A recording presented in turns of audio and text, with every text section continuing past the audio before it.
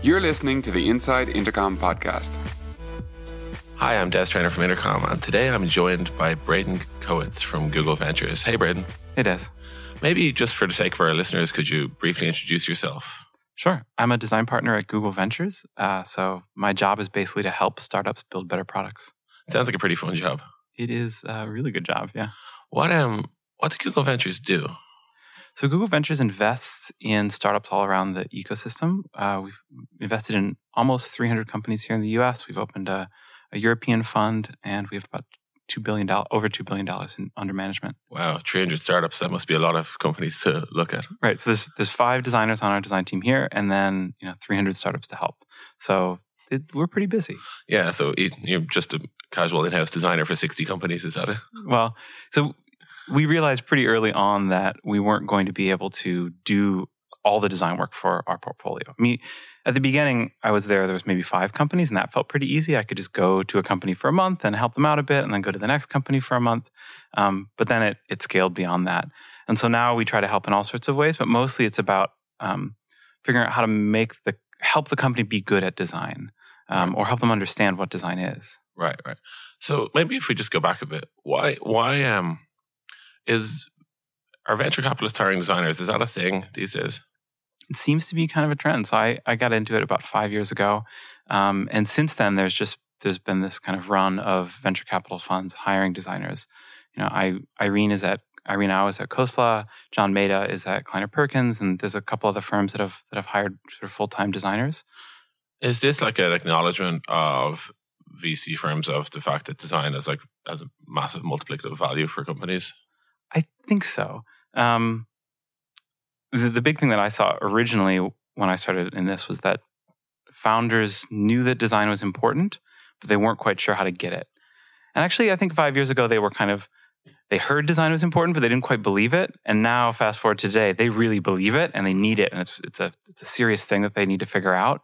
But they're still a little bit in the dark if they've never worked with design, particularly at the core of their business, like figuring out what the product is. So you didn't start in a design role at Google Ventures. I presume you were in Google beforehand. Is that right? Yeah. So I was at Google. I'll be at Google for about 10 years now in September. So wow. I remember back when there was only a couple designers. Well, in the whole company? Yeah, like we all sat in one place. Oh, wow. That's cool. Did you work on any products people would know or use? Yeah, I started on Gmail chat and we did a bunch of things. But one of my first project was designing those little emoticons that turn sideways. Right. I think that's all they trusted me with at first. And the ones that are still live today?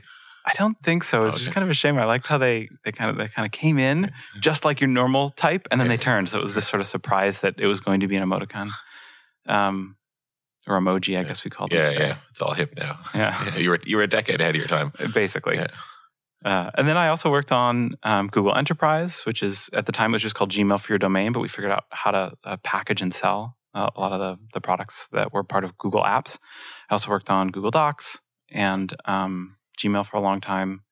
And Google Trends was my 20% time project, which was fun as well. Google Trends? Uh-huh. Yeah, that's a pretty cool product to have as a 20%. Like, were you involved in the very start of it, or was it you? Uh-huh. Yeah. Cool. What does your day-to-day look like? It changes a lot from day to day, but I don't know. Let's see. Mondays are usually office hours, so I just meet with tons of companies, and we talk about everything from their design process to what their hiring needs might be, to doing a design critique for them right then and there, or just pretty much any kind of question or stress or challenge that they're having. These would be current companies that Google Ventures has backed, right? Yes. Yeah. And then other days are just kind of filled in a little bit. So we do a lot of help with hiring for companies. So if you're a CEO and you need to go and hire a designer, you probably haven't interviewed a lot of designers. Our team actually has interviewed a lot of designers. Right. So we can help you get a read on someone's skill set and figure out whether it's a match for your company. And then we also do a lot of events for the designers in our portfolio. So there's many designers that are working at these startups, but often it can feel a little bit lonely if you're the only designer at a startup. And it can be pretty helpful to come in and talk to other people. So we'll run design critiques for groups of people. We'll do events where we talk about everything from, how to use InVision to, design hiring and things like that. Right. And then sometimes we'll do a deep dive with a team. So we'll spend a week with a company and that's called a design sprint. Sure. Design sprints are something that Google Ventures has published a lot about. I believe you have a book coming out on that. Is that right? Yeah, we do. What's the essence of what's a design sprint? So it's a bunch of things. Like in one ways, it's a way to get through a lot of the core parts of a design process in just 5 days. So the first day is kind of understand everything about your customer the best you can. The second day is sketch a lot of ideas. The third day is decide which ideas that you actually want to test and put them into kind of a storyboard form. The fourth day is prototyping, and the last day, Friday, is testing with customers. All pieces of those are just good parts of design process, and we cram it into a week for a couple of reasons. One is that it's a nice package, right? You can go in and kind of work with the team for that amount of time. But also it sort of gives someone it gives a team a chance to see the whole design process in one go and see how useful it can be, and then decide like, wow, if that was useful, can we put parts of that into our day-to-day practice? Right. So would the recipient, would it be only designers involved, or is everyone from a company involved? Yeah, we usually pull in about 4 to 6 people from the company and then a couple of our designers. What we try to do is fill any skill gaps. Right. So if a startup doesn't have anyone to do front-end engineering, we can help with a little prototyping. If they don't have any designers to do visual design, we can help with that too. Right. No one can really copyright really well. We can help there too.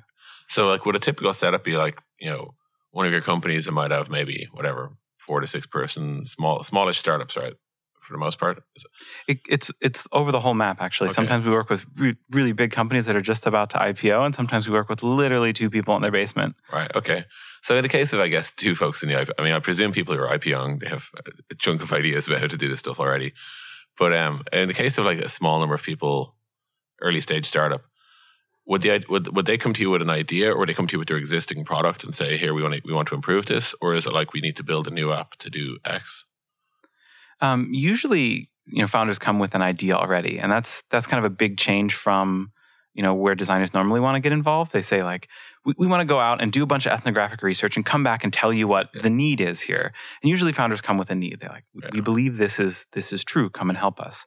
And so the typical design process doesn't work well here, where you'd hear someone say, this is my plan. I'm going to like make a button to order pizza. And you're like, okay, interesting. I'll go talk to a lot of people. Yeah. And you come back and turns out they don't want the button to order pizza, right? Yeah. And that's not going to work well, because founders are great at being headstrong and pushing forward when a lot of people say no.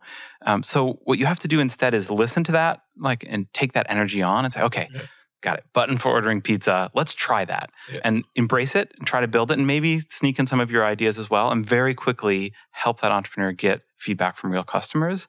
And then if I'm pretty humble, because there's so many times where I've thought that's a crazy idea, but hey, let's test it because there's no stopping you. Yeah. And so we test it, and sometimes it actually works. Sometimes it doesn't work, and we've gotten another idea in there, and then it's easier to sit with someone and say, oh, well, we tried this and it didn't work. What are we going to do next? Versus, I learned that your idea is bad. It's just a very different way of framing.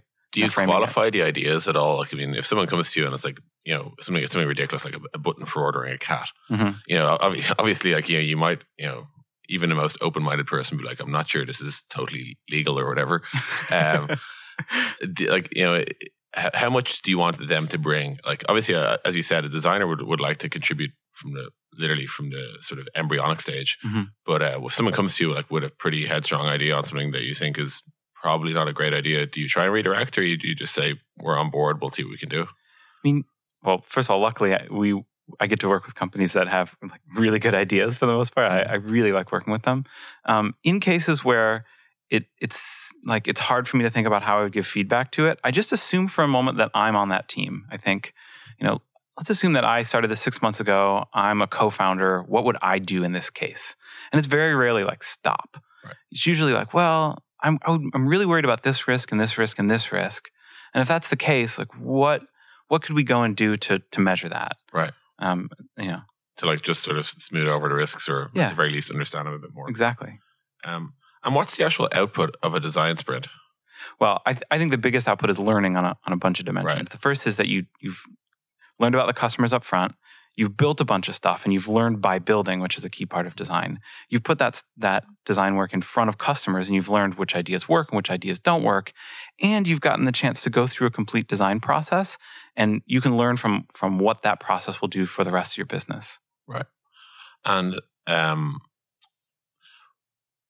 if like is working in sprints, is that what you would advise a company do anyway, or is it something best done when you actually have the strength of, say, the Google Ventures design team on top? Or like if you had your own startup with like hundreds of people or whatever, would you also have them working design sprints all the time? Yeah, I mean, I think that design sprints work for all sorts of things. And it's remarkable to me, since we've written these articles online, that we've seen all sorts of teams, startups, and design agencies just run their own design sprints from the small amount of instructions that we've put out there. And I don't know, my view of it is that there's not one way to do a design process, right? It's like cooking in the kitchen, right? There's like 1,000 different ways to make a cake. What we're publishing is one way to make a cake that we think is pretty tasty cake. And if you've never cooked before, it would be a good recipe to try. But I enjoy the fact that we're all trying to figure out the best way to work as product designers. And I think those methodologies will be much more kind of fit and mature within the next 5 years. That like, think back 10 years and how design fit with business, and it was like pure chaos. And now it's getting a little bit, there's starting to be like interesting and more common ways where design and engineering and product all kind of fit together and learn how to work. And I assume in the next decade, it'll look a lot more like engineering. Mm-hmm. It's like, oh yeah, I know Agile, I know this methodology, and a bunch of people can come together and work together and have expectations about who does what and how it all fits together. Right. What is the relationship of a design sprint with engineering? Well, usually we have an engineer in the room from the very beginning. It's important to understand, what's easy, what's hard, what's impossible, or what's even possible to begin with. Right. And is that their contribution, or would you also have them sketch and ideate and stuff? Yeah, we make everyone in the sprint draw pictures and sketch and do all that stuff. Does that get awkward? Usually, on the second day when we say, okay, we've done all the unpacking, we kind of understand what the biggest challenges are. Today, we're going to sketch. People, you get this like fear in people's eyes. And I get that because my background is engineering and I came to design kind of through the idea of building things for people. So I was, I'm never good at drawing. But then the goal is to get ideas from people and to take away all the other barriers. And so we do a lot of things to help that. First of all, we point out that it's mostly, when you're drawing sketches for UIs, it's mostly boxes and writing copy, right? It's not that hard. Yeah. Second, we give people Post-it notes to sketch on. We have them draw 3 separate Post-it notes. And that helps for a number of reasons, because if you mess up on one Post-it note, you can crinkle it up and throw it away without having to screw up your whole drawing.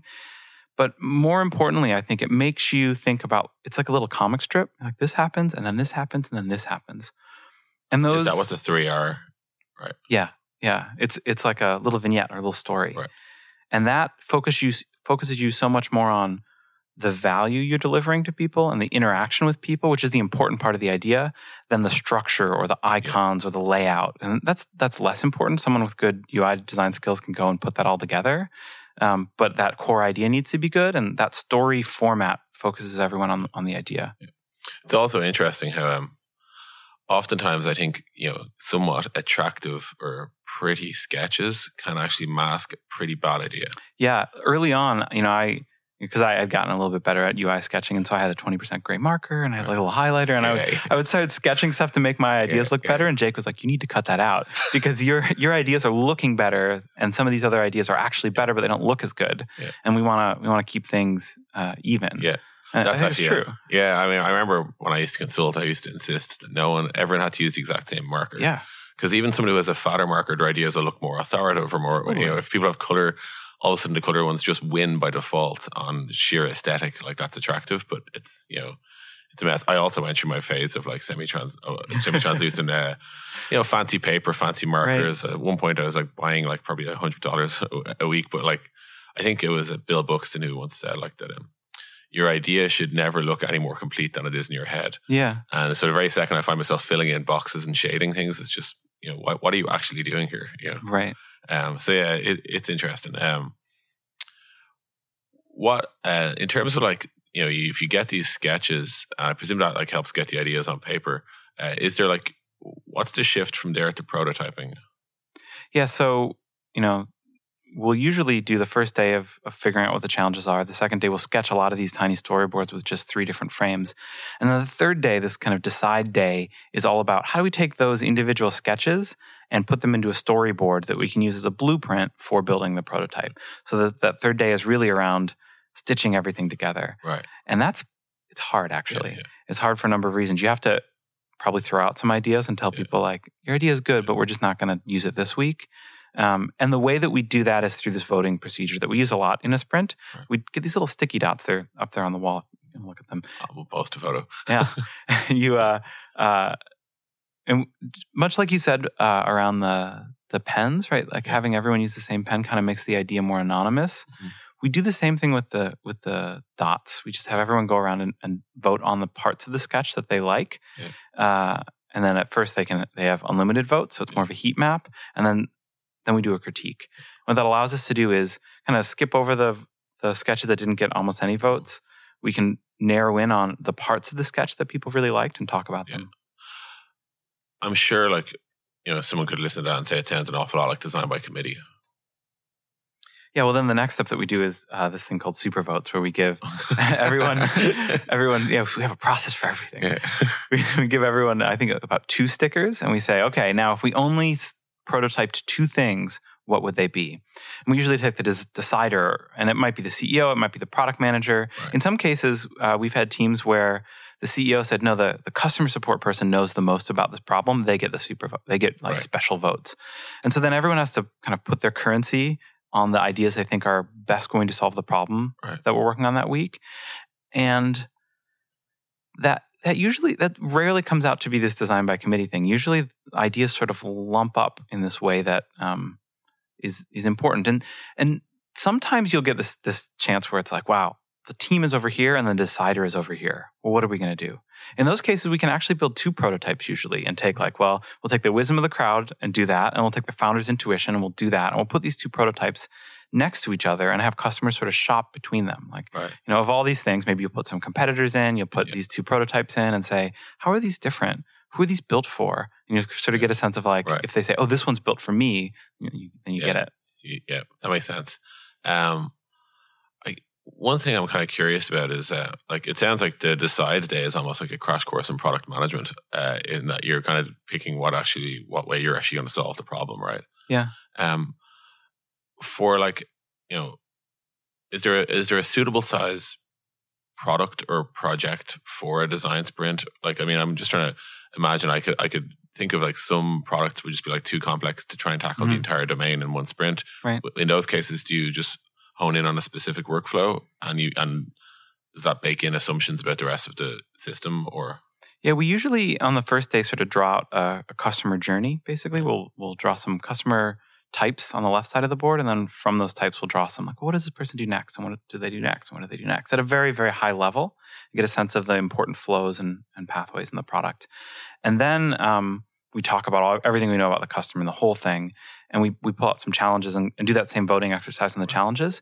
And then we'll take the biggest challenges that we've identified and we put them on the journey. Right. And that helps us sort of scope it and say, well, it looks like some of the biggest risks and the biggest challenges are in this section of the journey.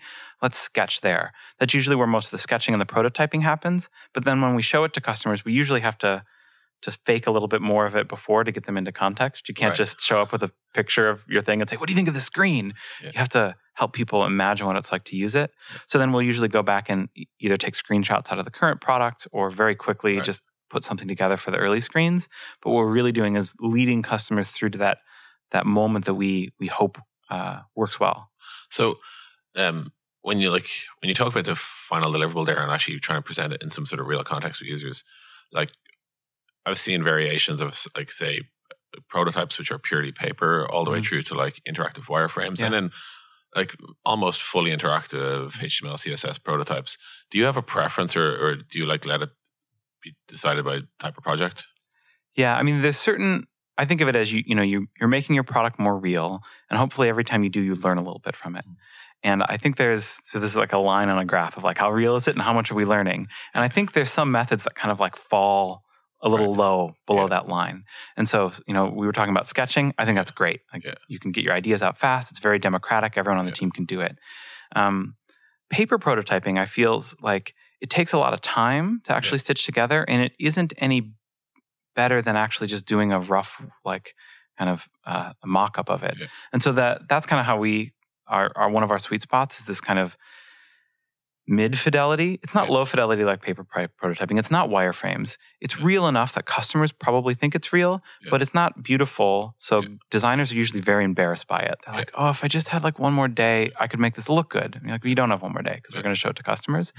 And it turns out that it kind of doesn't matter. Like all the things that we really worry about as designers, like is that stroke on that icon exactly right? I mean, I can't show it to anyone until that is exactly right. It turns out customers like, when all that stuff is there, it'll add to the delight. But usually the stuff that you need to figure out at a startup is, are we even building the right thing? And if you're trying to answer that question, you don't need to worry about the stroke on the icon.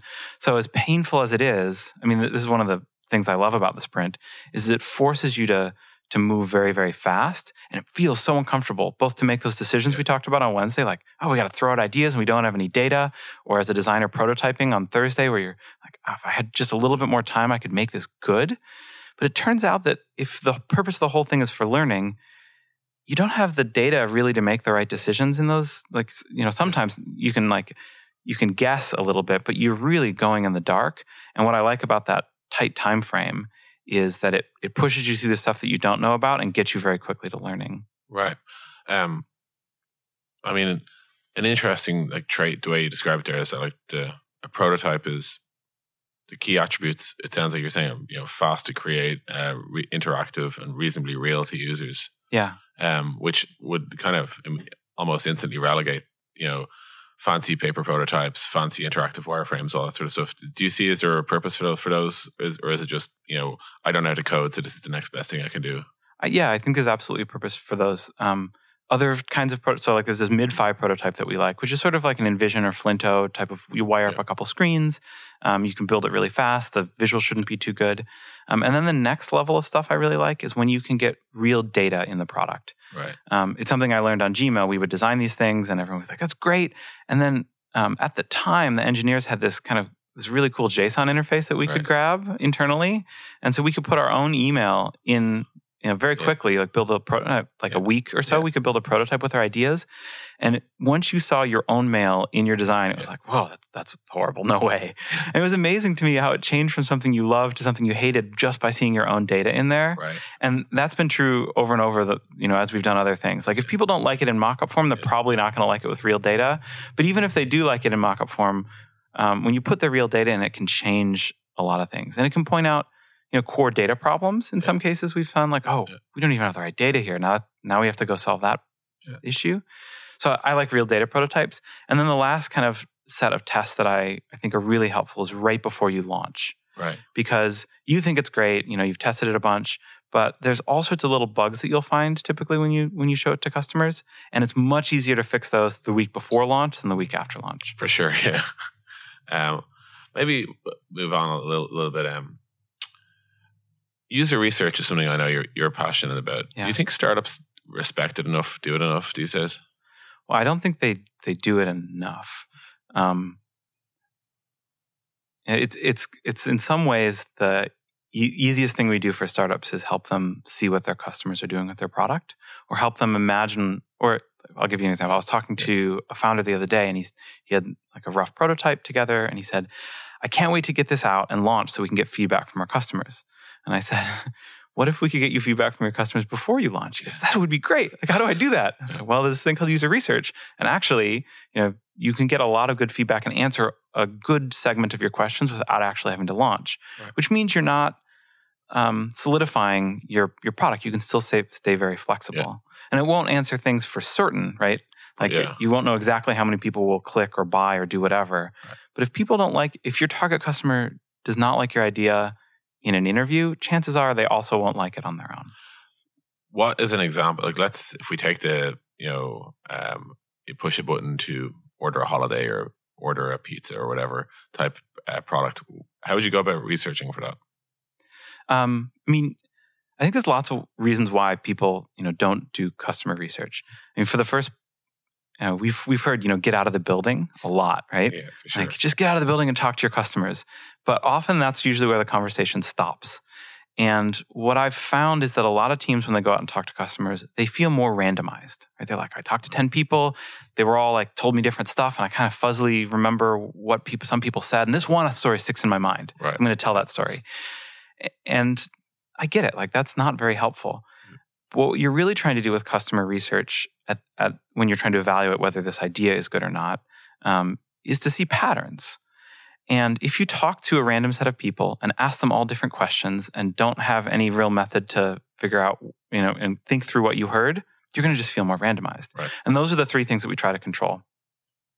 First, we try to think about who are your target customers and how can we get many of them that are very similar to each other, like right in your target demographic or your psychographic or whatever. The second is, how do you put together an interview script so you ask the right type of questions that will answer like what you're trying to figure out, but also ones that people can answer truthfully and honestly and give you good data from. And third, how do you listen to all those interviews, make sense of them, and help the team understand all the stuff that was heard, pull out the patterns and create actions from that. So like the core mistakes you're outlining, like if, typical startup 101 will do is likely talk to a random group of people asking semi-random group of questions and come back with like one anecdote that resonated, right? And then build a whole product along that, right? Or at least propose to, right? Yeah, it seems pretty familiar to me. I've certainly talked to companies where they have that one user that they met once and like they're still solving the problem for them, right? Independent of the face of all this new data. Absolutely, yeah. After you launch, I guess, is the first time you can see things like, usage behavior metrics. How does that, do you take that alongside the research you did before, or does it trump it? Or, I mean, at some level it trumps it, right? Because if everything looked good in research and then you launch it and no one uses it, what are the chances it's actually good? Yeah, no, reality is here. It's not working. But I think it's always a balance. Right? A/B testing and optimization and behavioral metrics in general tell you what your current customers are doing with the product exactly. But it doesn't tell you why they're doing it. So if stuff isn't working, you often don't know how to fix it.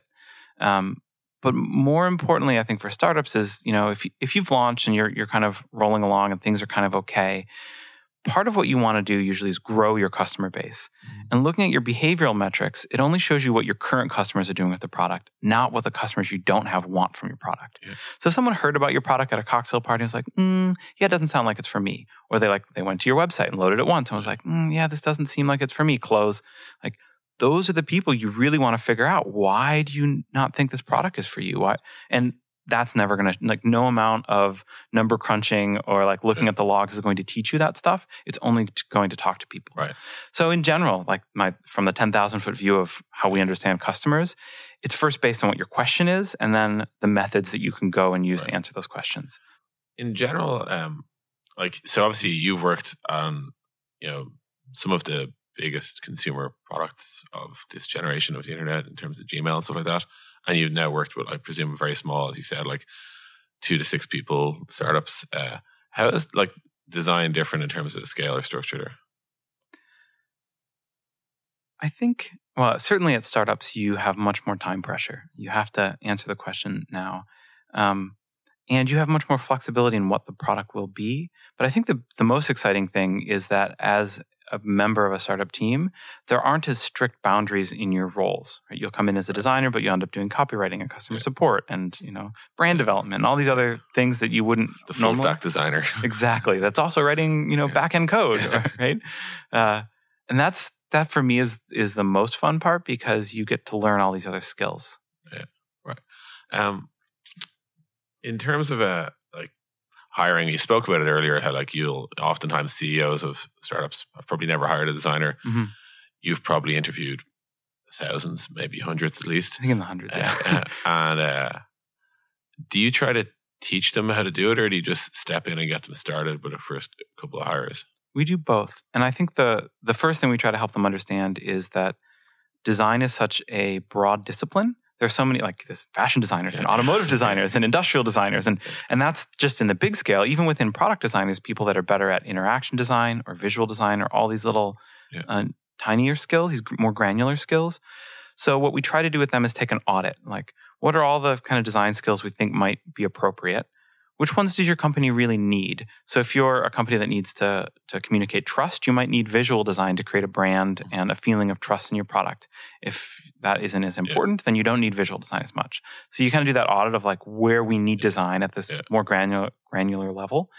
And then you look at what skills do we currently have in our company? And then the delta between that, the difference is, oh, we should hire for those skills. Right. And once you have those like tinier skills, then you can write your job description and then you can go and interview people on those skills. When it comes to actually like teach, is there like interview skills or techniques that you'll teach, or how does one make a company better at interviewing our designers? Yeah, well, we often do it with a company so they can see our style. Side by side. But the biggest thing that I look for is when designers come and they bring their work, is I ask them what problem they were trying to solve, what they did to solve it, and how they know it worked. Right. And it's amazing how often design can't tell you that full closed loop. Mm-hmm. And when people can tell you that full closed loop, it feels really good because I'm sure they've been building instincts. Yeah. I tried this thing. This is my way I tried to solve it, and it didn't work. So I tried this other thing, and it did work. Okay, great. Yeah. Because often design is in a consultant relationship with people. Like, my job as a designer is to make you happy. Yes. You tell me something that I should build, and when I build it that makes you happy, I'm done. I'm gone. Yeah, either I'm back at another client, or like I feel good because my manager is happy. But when you're doing that, you're building these instincts that are more around making people within a company happy, making a client happy, than you are building these instincts around how you make things that customers enjoy and like to use and find delightful. And so I always want to see that a designer has built something and then they validated it in some way with real customers. Yeah. I think there's also one other difference between consultancy design and, say, in-house product design is there's like a long-term ownership that is inherent when you're actually the product designer on a Gmail or something like that, which is that, like, if you make a mistake, you're going to know about it and it's on you to fix it. You don't get to sort of hand over your PDF and run out the door with your bag of cash. There's accountability, right? Yeah. So if you launch this thing and then it doesn't, increase signups or increase retention or whatever, it's on you. Yeah. Yeah. It's or the other way to look at it is you have to fix it now. Yeah. Right? Yeah. And you learn a lot in that fixing because I've been humbled so many times by stuff I thought would work, and we did research and it didn't work. Or we did research and it did work and we launched it, but it didn't work. Right. It's so hard to build things for people. Yeah. It's also, that feedback loop of did this actually work is kind of essential for making a great product designer too. Yeah. Because absolutely. User behavior is kind of your core material. If you can't understand it and manipulate it, then, you're not, you're kind of robbing yourself of one of the key things that will make you better. Absolutely. Maybe lastly, we'll just talk about the future of design. Are there areas you think where there's so much great product design, but a lot of it's funneled into beautiful consumer apps that maybe have sometimes just a little bit novel or fun. But are there areas where you think we're badly missing great product design, or do you still encounter these it feels like you're stepping back into the 90s here and there? I think, I know this is going to be maybe not a satisfying answer, but I think it's hard to know when design is good or bad, because good design is often invisible. I know that's just a thing people say a lot, but it's easy to point out where the visual design is good because we can all see it. We go, oh, that looks slick and amazing. But there was this company I worked with a couple years ago where they were doing coupons, and we looked at their site and it looked a little crazy, and we said, we can make this better. Yeah. So we redesigned all the visual design. We did some user studies and we improved some of the usability problems with it, and we put it back in front of customers, and they looked at this new fancy visual design that looked really good, and they said, wait, who's behind this thing? Are people making money off of me? And we realized that, this is we screwed it up. We tried to make it beautiful for us, but in doing so, we broke the product. Right. And so we basically put in all sorts of clutter and changed the fonts around to make them a little worse. And that concern from customers went away. And we realized, look, if other people had seen this, a designer, they would say that's bad design, right? The layout is screwy, the fonts are not as good. Look at all these colors; it's wild. But in reality, it was the right design for the right customer group. It was good design, but it would be very hard for anyone without that knowledge to detect that. So I'm pretty humble at saying oh, here are the places that have great design and here are the places that don't, because I don't know what their customers are doing with the product. I don't have that sense. All that being said, I think the place to work on design are the places where designers aren't. Right. Go to the where's the hockey thing, skate to where the puck is going. Yeah, exactly. So, and I think that tends to be more in places where adoption is hard, and where switching costs are high. So it might be business to business. It might be health. It might be areas like that. Education, I think, is possibly one as well. Absolutely, yeah. Lastly, just the actual practice of design. Like you started out as engineer originally. Obviously worked through designs, and now you've kind of have a 10,000 foot view from your position. Where do you see the whole discipline going? I think, like I said earlier, that design will be better at all of our methodologies. Like I think back to engineering, like, early on in engineering, where you would go to an engineering team and say, I'd like you to build this. And they say, no problem. We'll have it done in 6 months. 6 months, they're like, we're halfway done. And it's like totally buggy and horrible. It didn't work at all. 2 years later. Right. And 2 years later, it finally ships and it still has a lot of bugs in it. You're like, that was a bad time for engineering, right?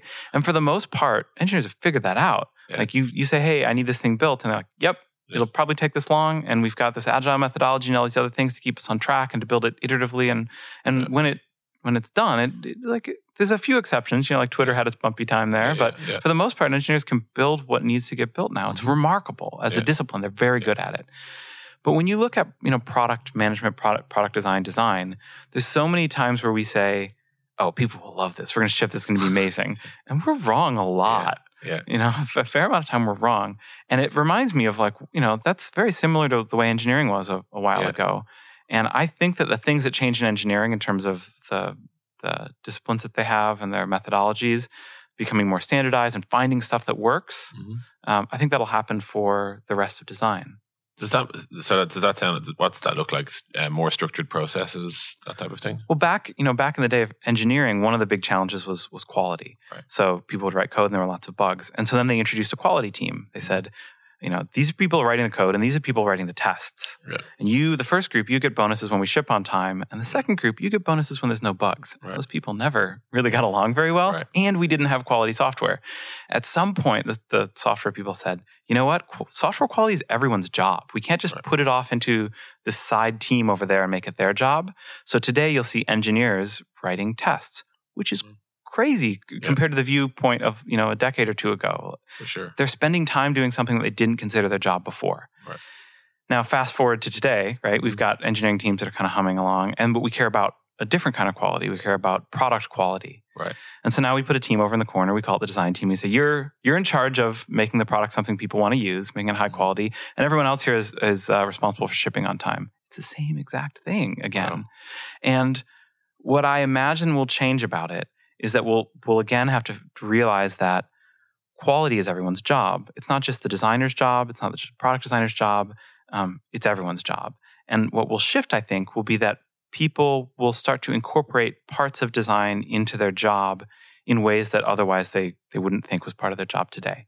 So just like engineers write unit tests today as part of their job, I think people will be spending more time doing things like design sprints or watching customer interviews or doing design critiques. Not like everyone needs to know fonts and, be good at Photoshop, but there are probably a couple design activities that everyone will learn to do as part of their job. The entire product team. Yeah. Yeah.